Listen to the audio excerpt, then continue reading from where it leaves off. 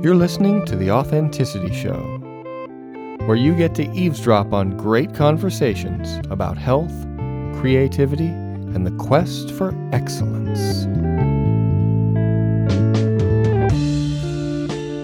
Your hosts are Carlos Casados and Satch Purcell. Today, Carlos and Satch are talking about intestinal bacteria, Genghis Khan, and the wisdom of ancient Chinese doctors.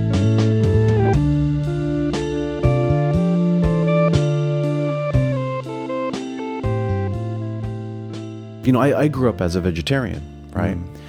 And all my life I heard, if, you're a vegetarian, you're going to get anemic, because vegetarians don't get enough vitamin B12 and, you can only get that from meat.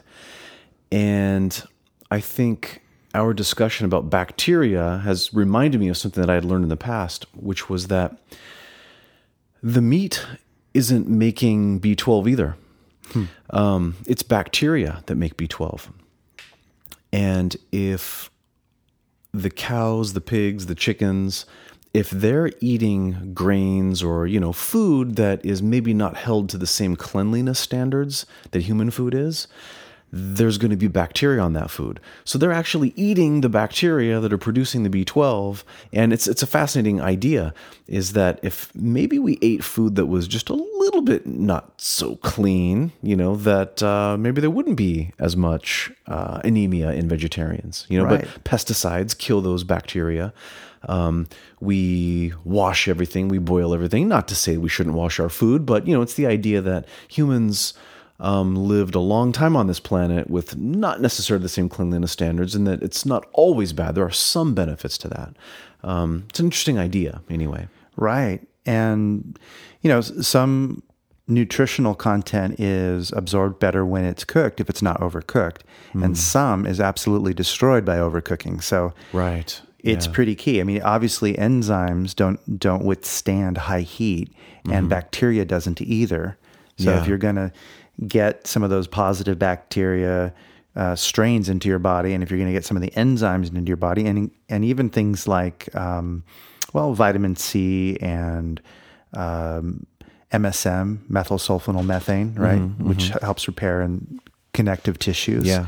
Those things get cooked out of food real easily. So I think you do need a good mix of, good old-fashioned healthy roughage from, fresh vegetables and fruit, and hopefully organically grown foods that don't have, a bunch of toxic chemicals on them and things like that. Yeah. But you've got to get a lot of that in your system, even if you are taking in cooked food.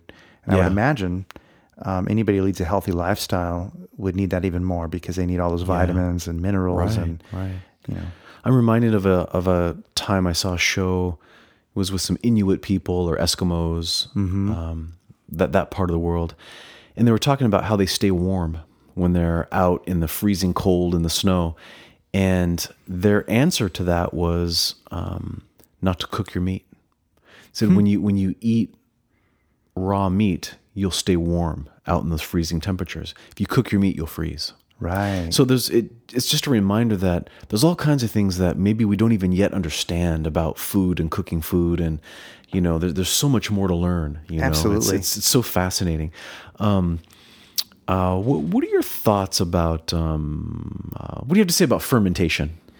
Well, one thing, some cultures do a lot of it. I mean, you'll find Asians fermenting a lot. I mean, you see the kimchi, and a lot of the Vietnamese do it, and the Chinese, they ferment their vegetables in clay pots and so on. Yeah. And that's a bacteriologically rich kind of a food. Yeah. And, it's a remedy for them. But we don't do it as much here. We tend to, when we do eat pickled foods, it's dead. It's not live. It's done with chemicals and things to get them to ferment, and then by the time it gets into your mouth and you're chewing it up, it's not even active anymore. Yeah, it's the finished product of fermentation, just vinegar or something, and it's not living. Much like alcohol. I mean, alcohol's a fermented food, but it's dead fermented food in a sense. There's a euphoric, relaxing quality to it, which is possibly beneficial, but it's not necessarily good for your digestion or for your overall health.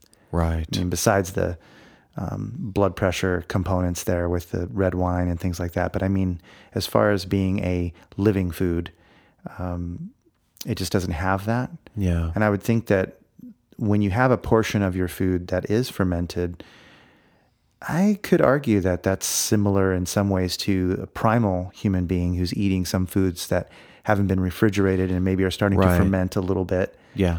You know, and if we had stronger HCl in our stomachs to kill off the bad bacteria and the strains that actually made it through benefited us, we did it in the right way, in the right balance, I could imagine that making us a lot stronger and healthier. Yeah. Yeah. And there are a lot of manuals and in places like health food stores where you can find ways to ferment vegetables and things. Oh yeah. And I know that you and I have both done this. You know, we know others that do wild fermentation at home. Yeah. And I got to admit, the first time I did it, you know, I made some sauerkraut and some fermented vegetables at home, and I had to overcome a massive mental barrier to put that vegetable in my mouth for the very first time, because I saw it bubbling on top of my refrigerator for you know, days upon days.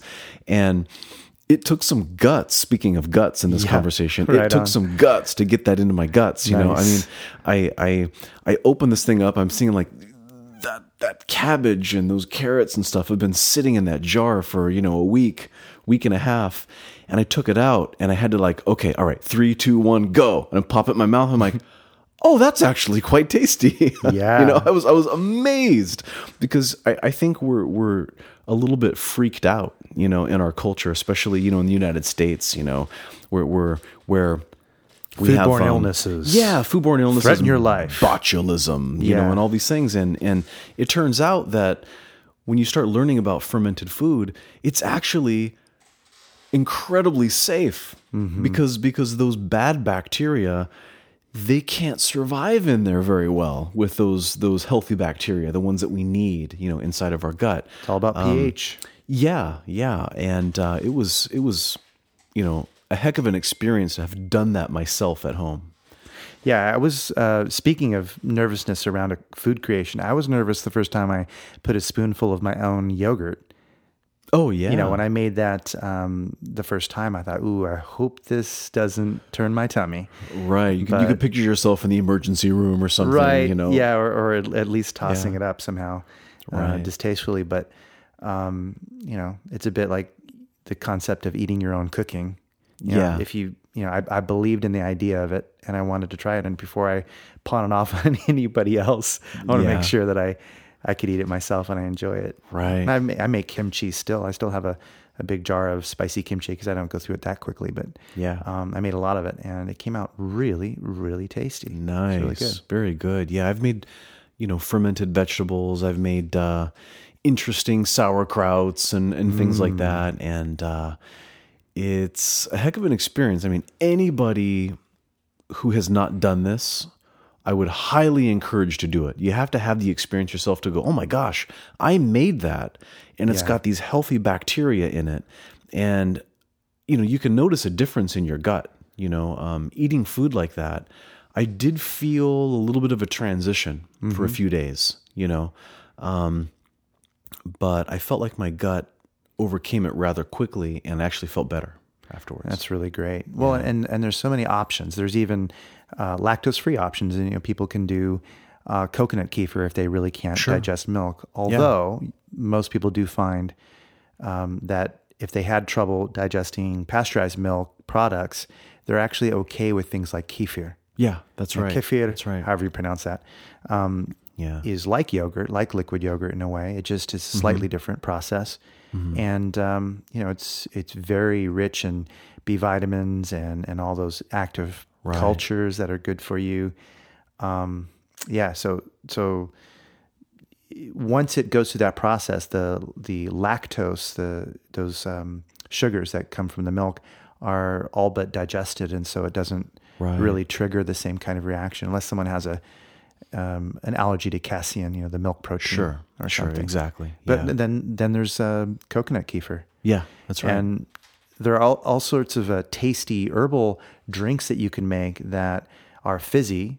You know, like we like to have our sodas or whatever, you can Yeah. make low sugar versions of really tasty ginger ale, for example, by fermenting some of the ginger, Right. putting some of the Yeah. kefir water in there, letting it sit, and then it bubbles, and eventually you put it in a container and seal it, and you've got this really excellent homemade ginger ale, and you can make herbal variants of it by adding things like, imagine a Thai ginger, basil, lemon, bubbling soft drink. Right. And you can do that. Wow. Yeah, you can probably go on YouTube and find something like that. And people Exactly. can do this at home and have that experience. All It's the stuff's amazing. so easily done these days because there are a lot of people who blaze that trail, and there's free information on how to do it. It's not hard at all. It's not unsafe, and you just need a few things, and you're raring to go.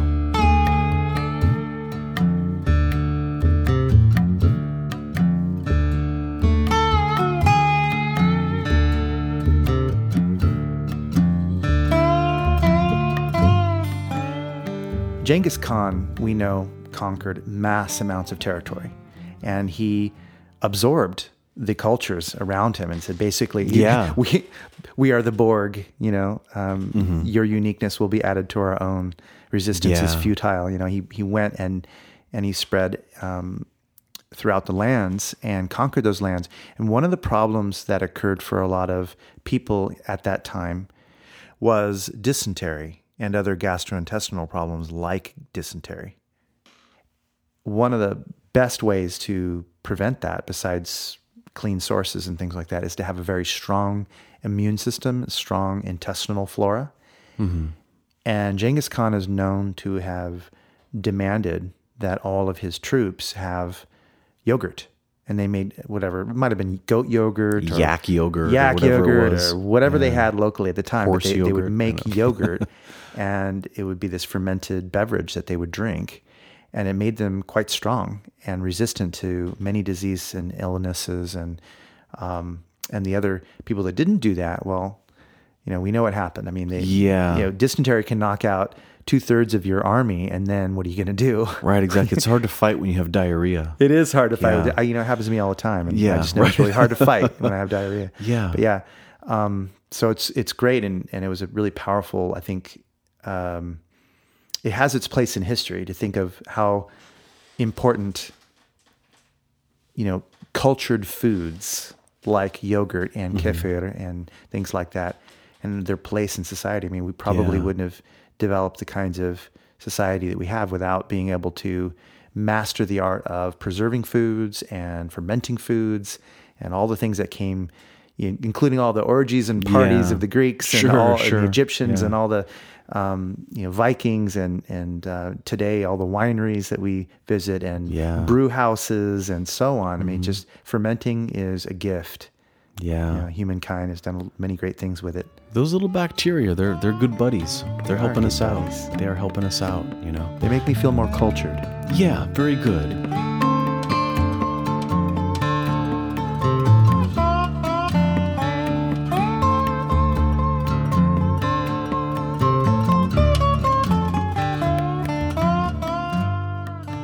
The bacteria in your intestines, they are utilizing resources. And so imagine a dangerous bacteria were to gain entry into somebody's colon, let's say, or their small intestine, and could make them sick.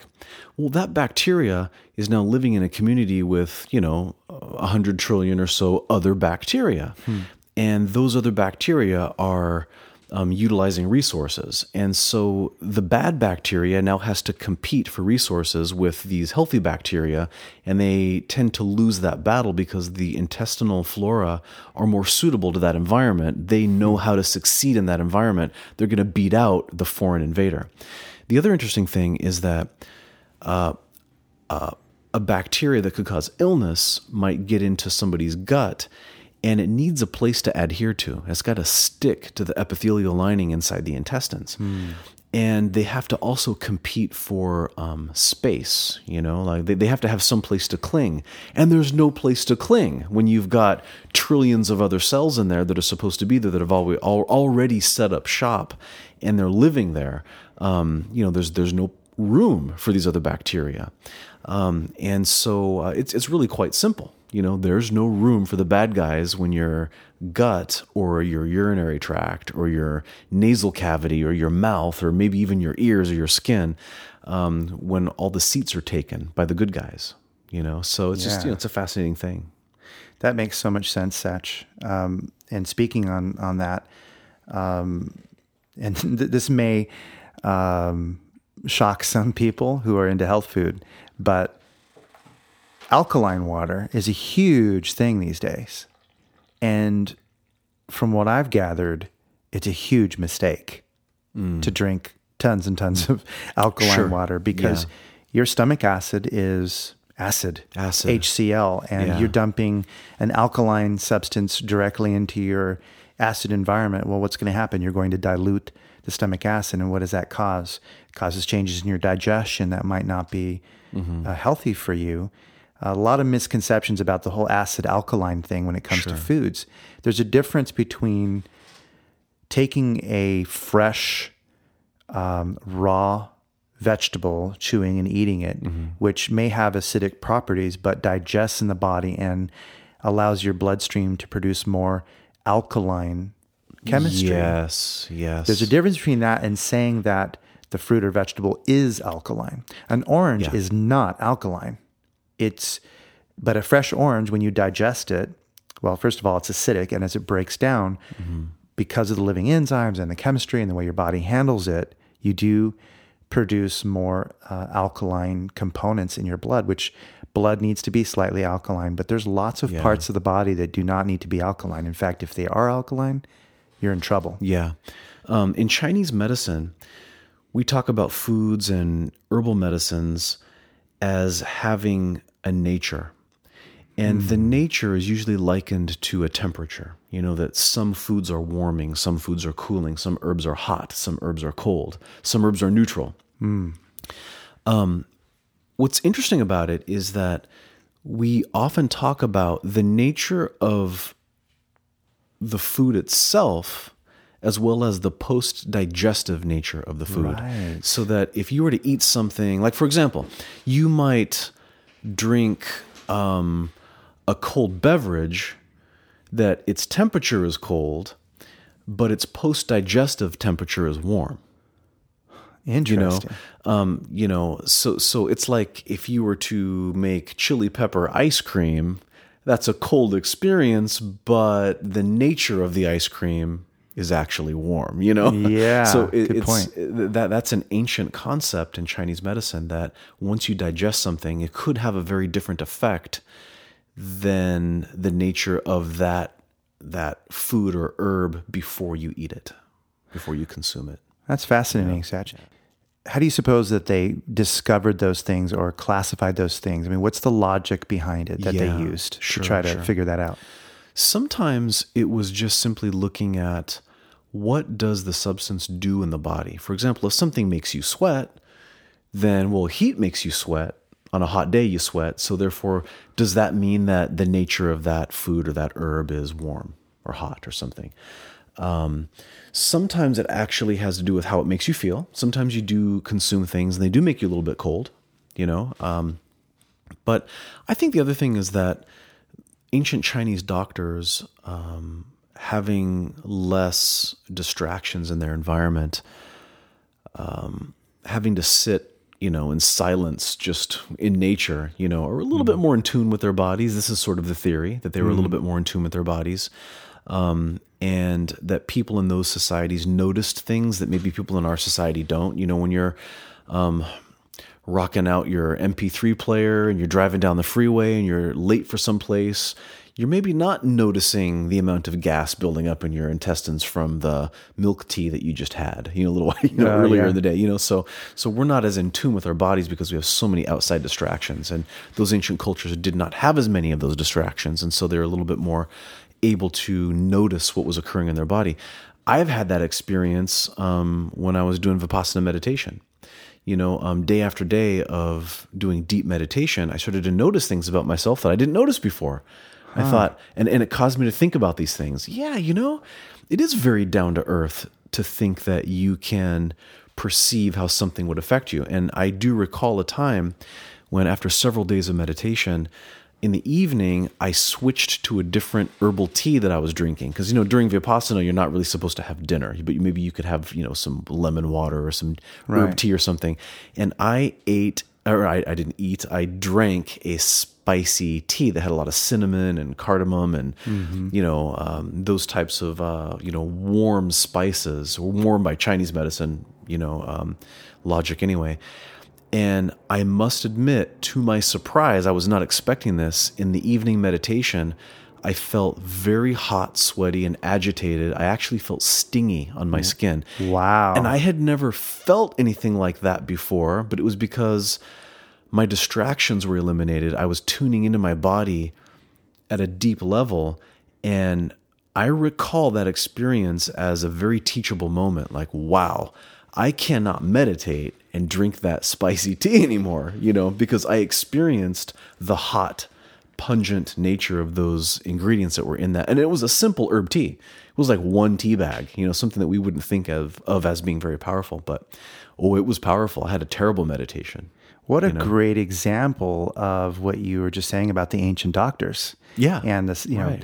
you had this environment where you were totally focused in on your perceptions, and you were developing a really refined level of attention being held for long periods of time until you gained the ability to differentiate very small and subtle differences. And when you were tuned to that level of awareness, and the volume, so to speak, was cranked up very high in comparison to your normal everyday existence, that's exactly you noticed what it was this like. very, by most people's standards, insignificant difference to you was very significant during that time, right? Right, exactly. What a great example. And it also causes me to think that, what if your intestinal bacteria were imbalanced, creating byproducts of a hot nature?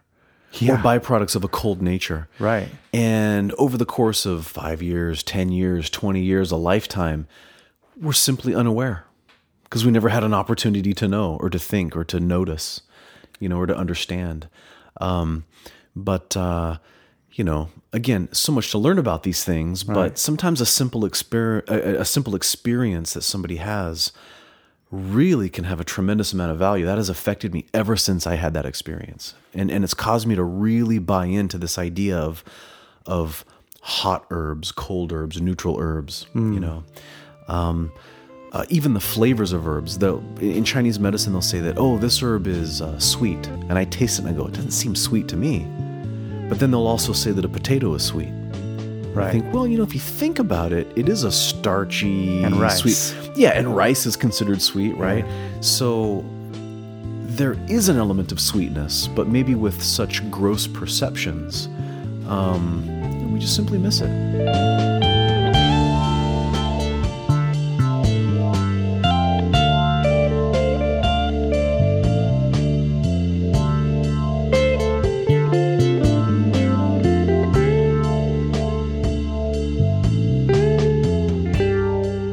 You're listening to The Authenticity Show, where you get to eavesdrop on great conversations about health, creativity, and the quest for excellence.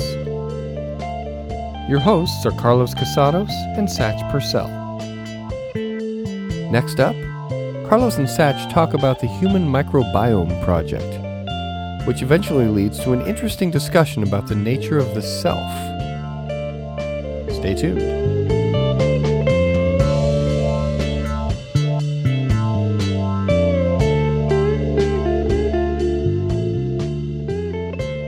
So the National Institutes of Health has the Human Microbiome Project, and this is kind of a really neat, big, project that's out there now that's right up our alleys. I mean, they're promoting these scientists to do this interesting research on investigating the human microbiome and all the bacteria that are not only in our intestines, but on our skin and in our noses and our eyes and our ears and our mouths. And this is producing some fascinating research. One interesting thing that they recently discovered is a bacteria in the gut called Intestinal minuta, or C. minuta, And C. minuta is involved in lean body types. And so did you read this, Carlos? I did. Actually, you reminded me of Tiny Tim for some reason when you said that. Thumb. Tom Thumb? Sounds like a little, like a small Nordic person from a fairy tale or something like that. Yeah, totally. Intestinal minuta. Yes, I like it. Lived in a pocket. And he went to school with Johnny or Johan. You killing me over here. Yeah. So this bacteria, it's fascinating because they took mice in the study. They took mice that were obese, and they took this bacteria and they put it into these overweight mice, and they lost weight. It's fascinating.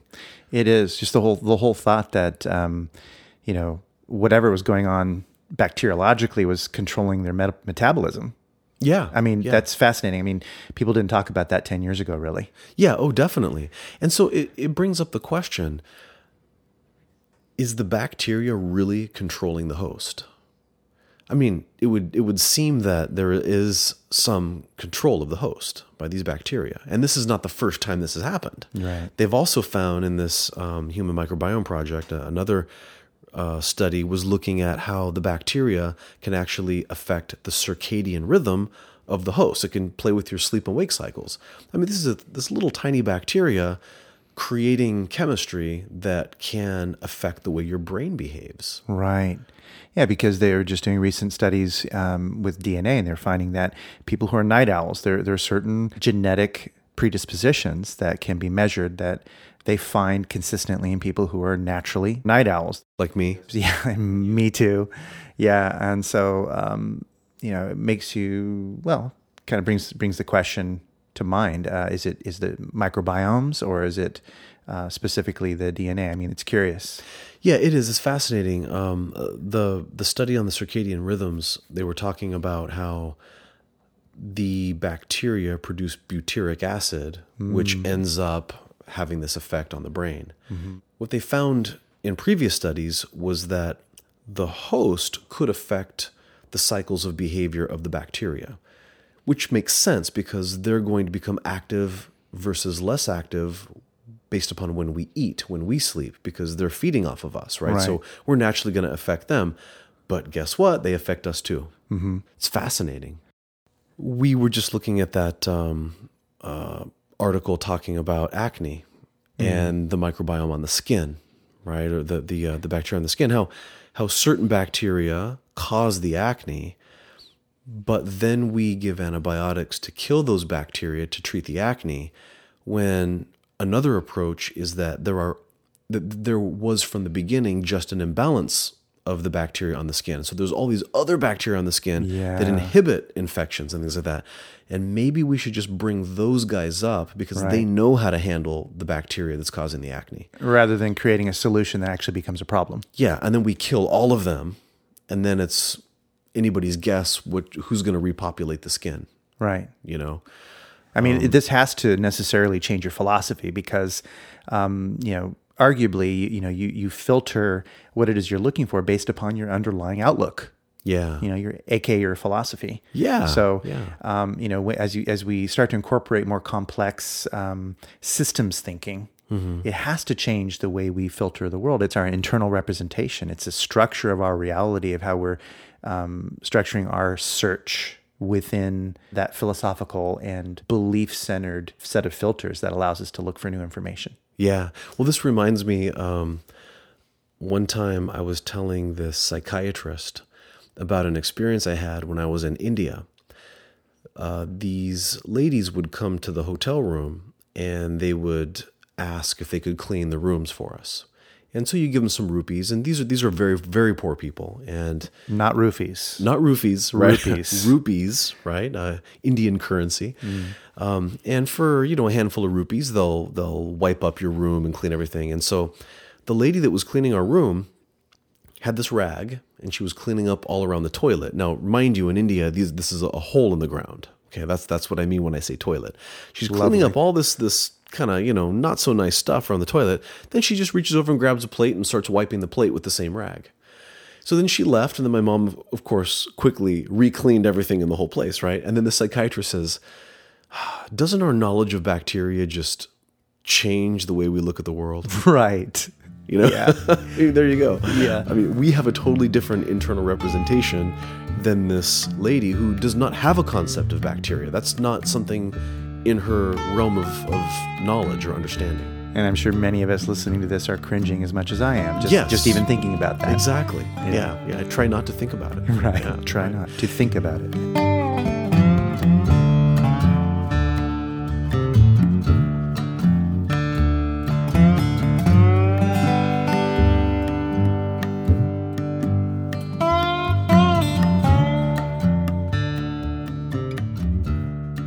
Hey, Carlos, could you talk a little bit about the different types of supplement categories or substances people that might, what do people need to know about this topic? Yeah, so probiotics, as we've mentioned before, you find them in fermented foods and things, but when what they do is, they assist you with your immunity and so many things that we've mentioned already, even some cancer-fighting properties and so on.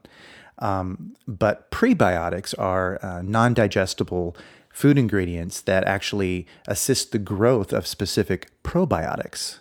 Okay. So you can find them in things like, wheat, onions, bananas, honey, garlic, leeks. There's a lot of food products that actually support the growth of very specific intestinal bacteria. Inulin is another thing that you find, like in cabbage, I believe. And it just supports that growth of the positive bacteria in your colon. FOS is another one, fructooligosaccharides, right? It's this, indigestible probiotic supporting additive. And they'll include that with a probiotic supplement so that you get more bang for your buck. You're not only adding the bacteria, but you're also putting in an ingredient that will allow better hosting, better growth of that, and nurture more of your natural intestinal growth. So there are prebiotics, which are not the bacteria, but substances that promote the bacteria. Right. Then there are probiotics, which are the bacteria themselves, the positive bacteria themselves. And then there are combinations. Yes, there are combinations of different ones for different effects. The sort of process of combining them in a beneficial way is called symbiotics. Symbiotics. Yeah, you're creating a synthesis of the probiotics and the prebiotics in such a way to create, a result. You're trying to create a more healthy environment for your intestinal bacteria. Okay. And it should be stated that the prebiotics are indigestible. That's why they get to go all the way down into your colon without, being destroyed by your stomach acid and things like that. And a lot of probiotics do get destroyed by your digestive acids because that's kind of what your digestive acid is supposed to do. Besides breaking down food, it's also to protect you from negative bacteria. And kill little bacteria and viruses and funguses and it sometimes fungi. Kills, with prejudice, and sometimes it kills without prejudice. Right. Even the good stuff sometimes gets, murdered by the strong HCl in your stomach. Yeah. But, you can, depending on how you eat things, that's why things with fiber protects. When you eat whole foods, you're getting a lot of times a lot of that stuff trapped inside the fiber, and it protects it and allows it to get all the way down into your intestines. Okay. Yeah, it makes sense. Yeah. So prebiotics, probiotics, and symbiotics. Now, I think you had said a little while ago that some natural sources of things like FOS, for example, would be onions, garlic, leeks, honey, bananas, these kinds of things. And uncooked honey. Uncooked honey. And I would say probably for all those things, uncooked bananas. Definitely. We don't usually cook our bananas. It's not the banana starbursts. Yeah, right. Yeah, definitely. But eating raw garlic, eating raw onions. Yeah. Have you ever picked up an onion and just ate it like an apple? I have. Yeah, it's quite an experience. It is an experience. It with really mustard on it, believe it or not. Really? No, that I have not tried. Yeah, apparently I like intense experiences. Yeah. Well, I watched a cooking show. I think it was Gordon Ramsay on YouTube talking about how to cut an onion. And you got to avoid that little eye because that's the part that really makes your eyes water. The little eye of the onion up on the top, the little knob. I just might go home and peel an onion a little bit and just chomp down like an apple. Oh yeah. I hear that goes over really well with wives. Yes, wives. If you eat an onion right before bed. Yeah. I hear that they're guaranteed to leave you alone so you can sleep. Right. Yeah, which is always a problem for us, right? Well, speaking of eating things like apples, is it true that there is a particular type of apple that seems to promote a very special probiotic bacteria? That's really fascinating. I have read that eating Granny Smith apples, of all the apples, from Braeburn's, Fuji's, Golden Delicious, all that, it was specifically the Granny Smith apples that seemed to promote an increase in the C. minuta, or the Christianella minuta, which is that one strain of gut bacteria that seems to be present in the skinnier, the leaner types, right? And isn't very present at all in the obese types of body, right? That seems to promote it. Of course, this is yet to be totally confirmed all across the board, but in some studies that they did, they actually found that to be true. So, gosh, it's time to eat some more Granny Smith apples, right? Granny Smith apples. They're the one apple that gets the least love. It's true. They're hard and they're tart. Dry. They're dry. Astringent. There they are, but they have something nice to share with us, perhaps. They do. Yeah. And I think this is an interesting correlation. In Ayurvedic medicine, I was always taught that it's the, apples in general, right? A little bit more on the kapha side because they're more astringent as far as fruit goes. But it's specifically the Granny Smiths that are the most astringent and most sort of dry, right? Yeah. And those are most beneficial for kapha. Yeah. And kapha would be the body type of, there's three body types, yes, right? Kapha, Pitta, and Vata. Right. And kapha would be the heavier, phlegm-producing, yes, so more obese types of people would be more likely to be kapha. They tend to hang on to water more. They tend to hang on to food more. They tend to gain weight more easily. Their digestion seems to be a little bit slower. Yeah. The traditional advice for kapha tends to be that they need to eat the astringent fruits rather than the real sweet, heavy fruits. Look at that ancient Indian wisdom validated by modern science. Yeah. Or you could just clean your plates with a dirty rag, like the lady in India did when she was cleaning our rooms. But yeah, I'm sure if you had a good bacteriological infection or a virus or a parasite, you'd probably, certain ones would probably have to lose a lot of weight very rapidly. Yeah. Talk about a fecal transplant. Oh my gosh. Literally taking it right from the hole in the ground to your plate. Talk about not being able to eat for 6 months. Disgusting.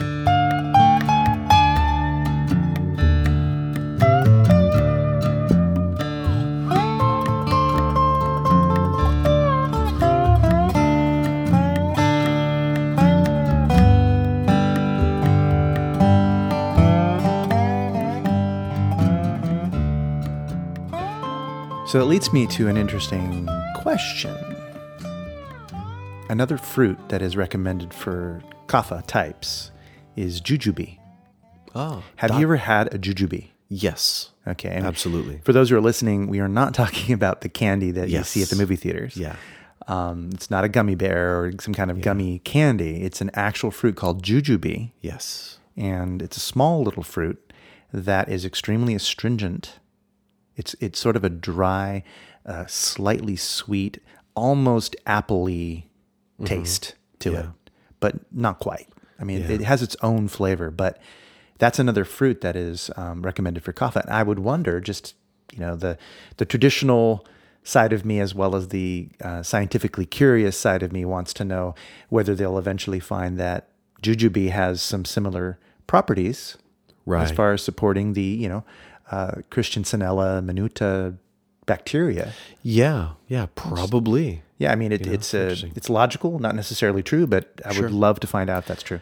In Chinese medicine, jujubes are, the fruit part, right, is dazao. Oh, that's dazao, right. Large dates. Yeah. When you eat them like right off the tree, they do have a little bit of an apple-y kind of a quality to them. Kind of woody, pulpy, dry. We are used to seeing them in the Chinese medicine community once they're dried out like dates. Yeah. So it translates, da cao translates as like large dates. It's not at all like, the medjool dates or Right. anything like that. And not in the date family either, right? No, I don't believe they are. They just call them, Because dates are extremely sugary. Oh, very sugary, yeah. But jujubes are not. These jujubes are in almost every Chinese medicine formula. They're usually combined with licorice root, guncao, Radix glycyrrhiza. And that combination of licorice root and jujube fruits sort of harmonizes all of the other ingredients in the formula to make it, digestible and make all of the ingredients interact smoothly with each other. And it makes me wonder if, they probably would not have known about intestinal bacteria, obviously, back then, but they were maybe doing something with it. Maybe they were assisting with the absorption, the assimilation of these powerful, sometimes nasty tasting decoctions. Right. Now, these fruits would nourish the heart. They would nourish blood, but also have some strengthening effect on your digestive system. And a weak digestion in Chinese medicine leads to phlegm. Phlegm, in Chinese medicine terms, is not just mucus, but accumulations in the body like lipomas, tumors, bone spurs, and adipose tissue. So like if you're fat and overweight, you have a phlegmy constitution, just like what you described as the kapha body type in Ayurvedic medicine. So there you go.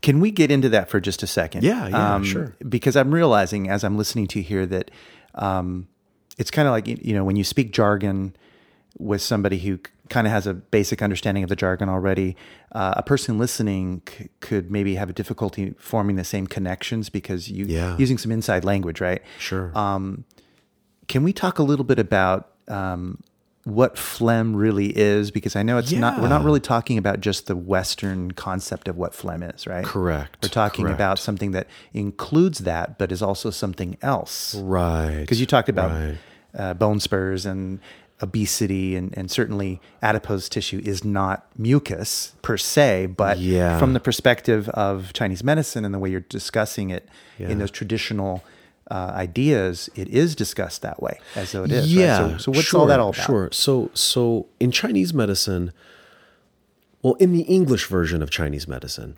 we are using English words to represent Chinese words or Chinese characters. Right. And we just have to choose the best word we can find. These are two different languages. There's no such thing as a perfect transposition from this word is always going to be that word. And different worldviews too. And totally different worldviews. And different eras that it was formed in. Exactly. So different cosmologies. Right. Yeah. Totally. The toilets flush the opposite direction.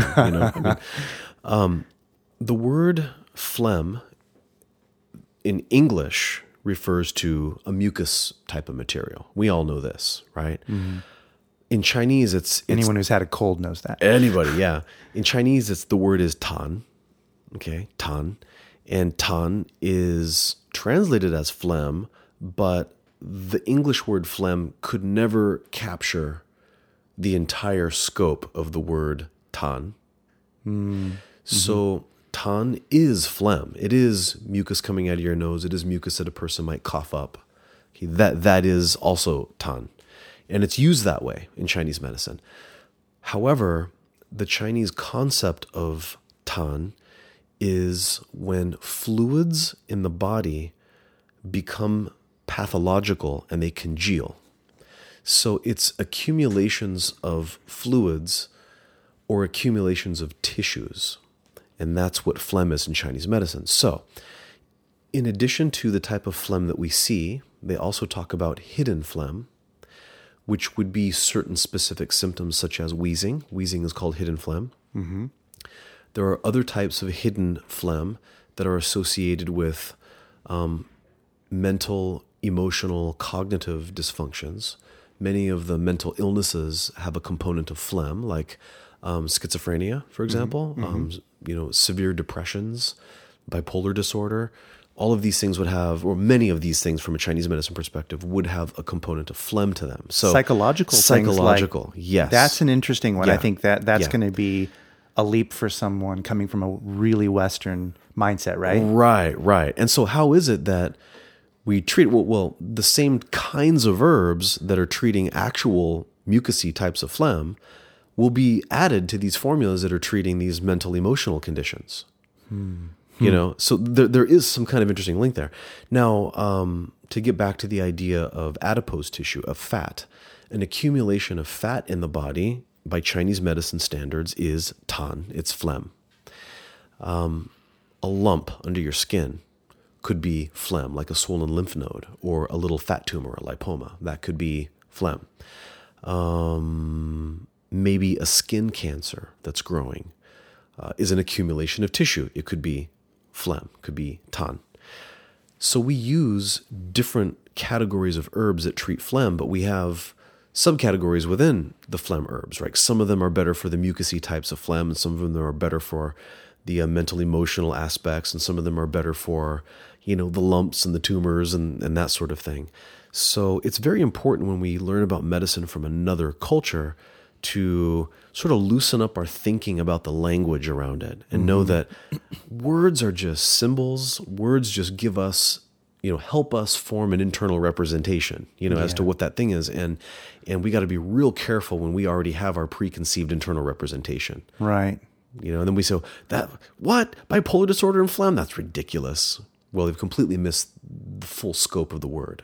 Well, that's, a key in communication too. I mean, you try to be as precise as you can if you're teaching, right? And you try to be somewhat consistent, but at the same time, we have to remember that they are representations, and there is some intuition going on in the recipient, the listener, in order to grasp the meaning. Yeah. To understand and maybe one way of looking at language is that, the words that you choose are an opener rather than a closer. I mean, sure, they close out certain ideas, but they also open you to an inquiry. They open you to an experience, but then that experience is yours. So as you grow in learning how to, attribute the meaning of that word and what you're going to connect the meanings to in your own experience, it's yours. It becomes yours the moment you start building those connections. Between what's been told to you and what you're starting to form as your own picture, your own internal representation of what that is. Right. Yeah, right. We're getting tangential a little bit, but it's so important because just as we're finding out that now all of a sudden there's all this research saying bacteria can totally change your health, that's true for concepts too and ideas. Right. And, many of us in the West are taught that things are pretty linear. You learn in a very compartmentalized way.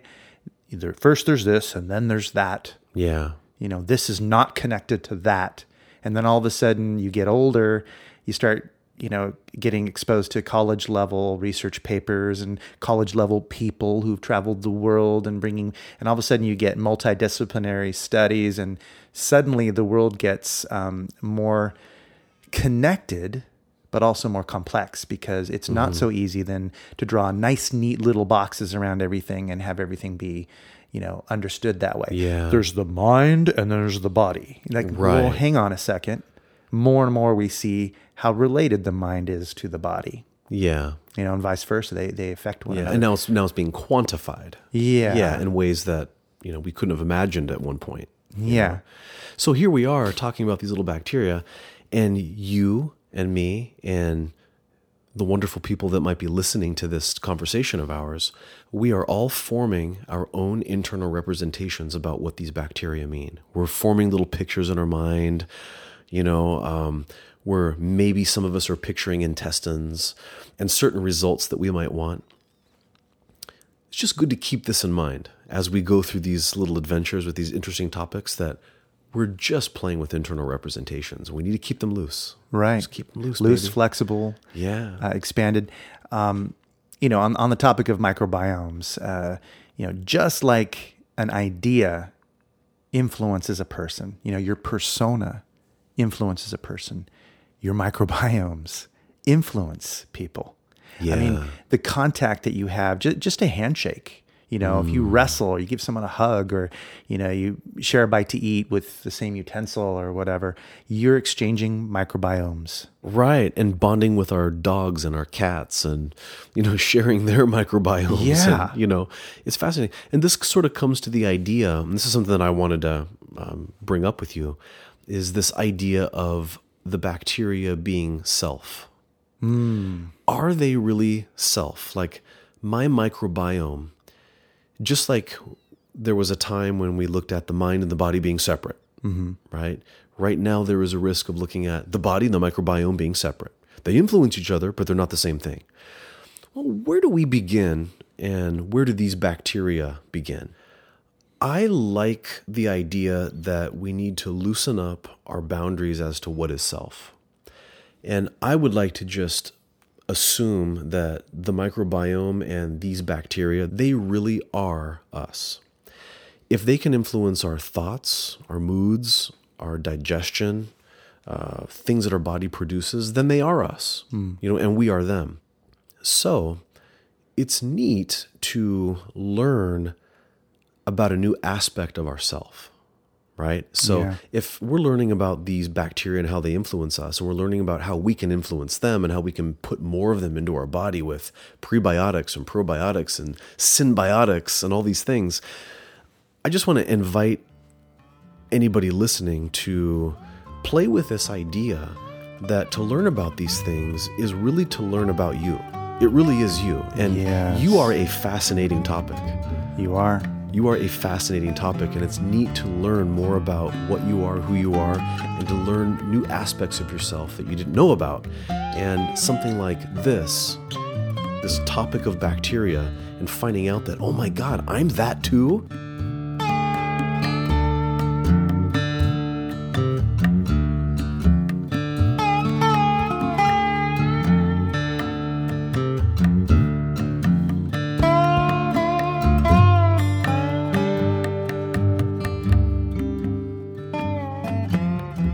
When you take a sample of the microbiome, you're taking a sample of the person.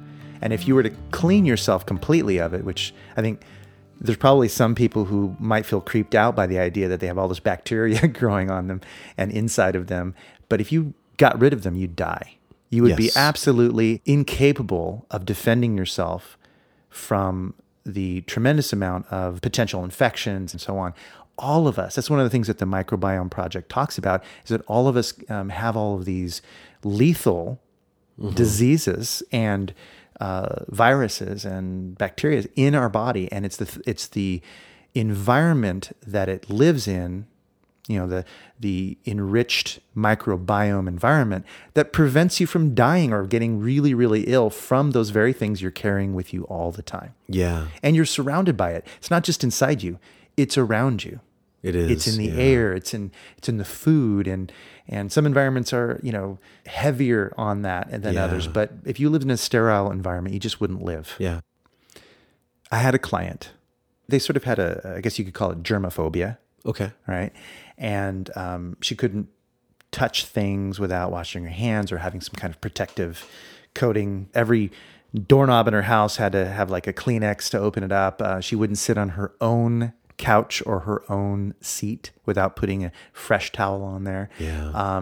She had to clean the bathroom each and every time she used the bathroom. She talked about it as though she was hallucinating viruses and bacteria floating around her all the time, trying to get in, almost like you imagine ghosts are trying to penetrate and possess you, right? How terrifying. It was terrifying for her. But what's fascinating is just a shift in her picture about bacteria, and much of the things that we've been talking about in this episode, was a component of the lesson for her to learn to appreciate that each and every time she was being exposed to her family and her, habits that perhaps she thought were less hygienic than her own or whatever, that she's enriching her immunity.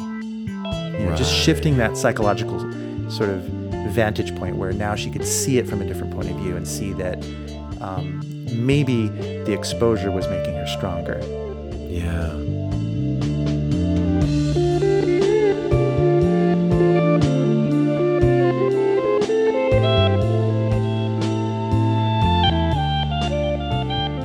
You've been listening to The Authenticity Show, with your hosts Carlos Casados and Satch Purcell. The show is produced by Oliver Altine. Our theme music is composed by Oliver Altine. You can find more information on our website, AuthenticityShow.com. Thanks for listening, and have an authentic day.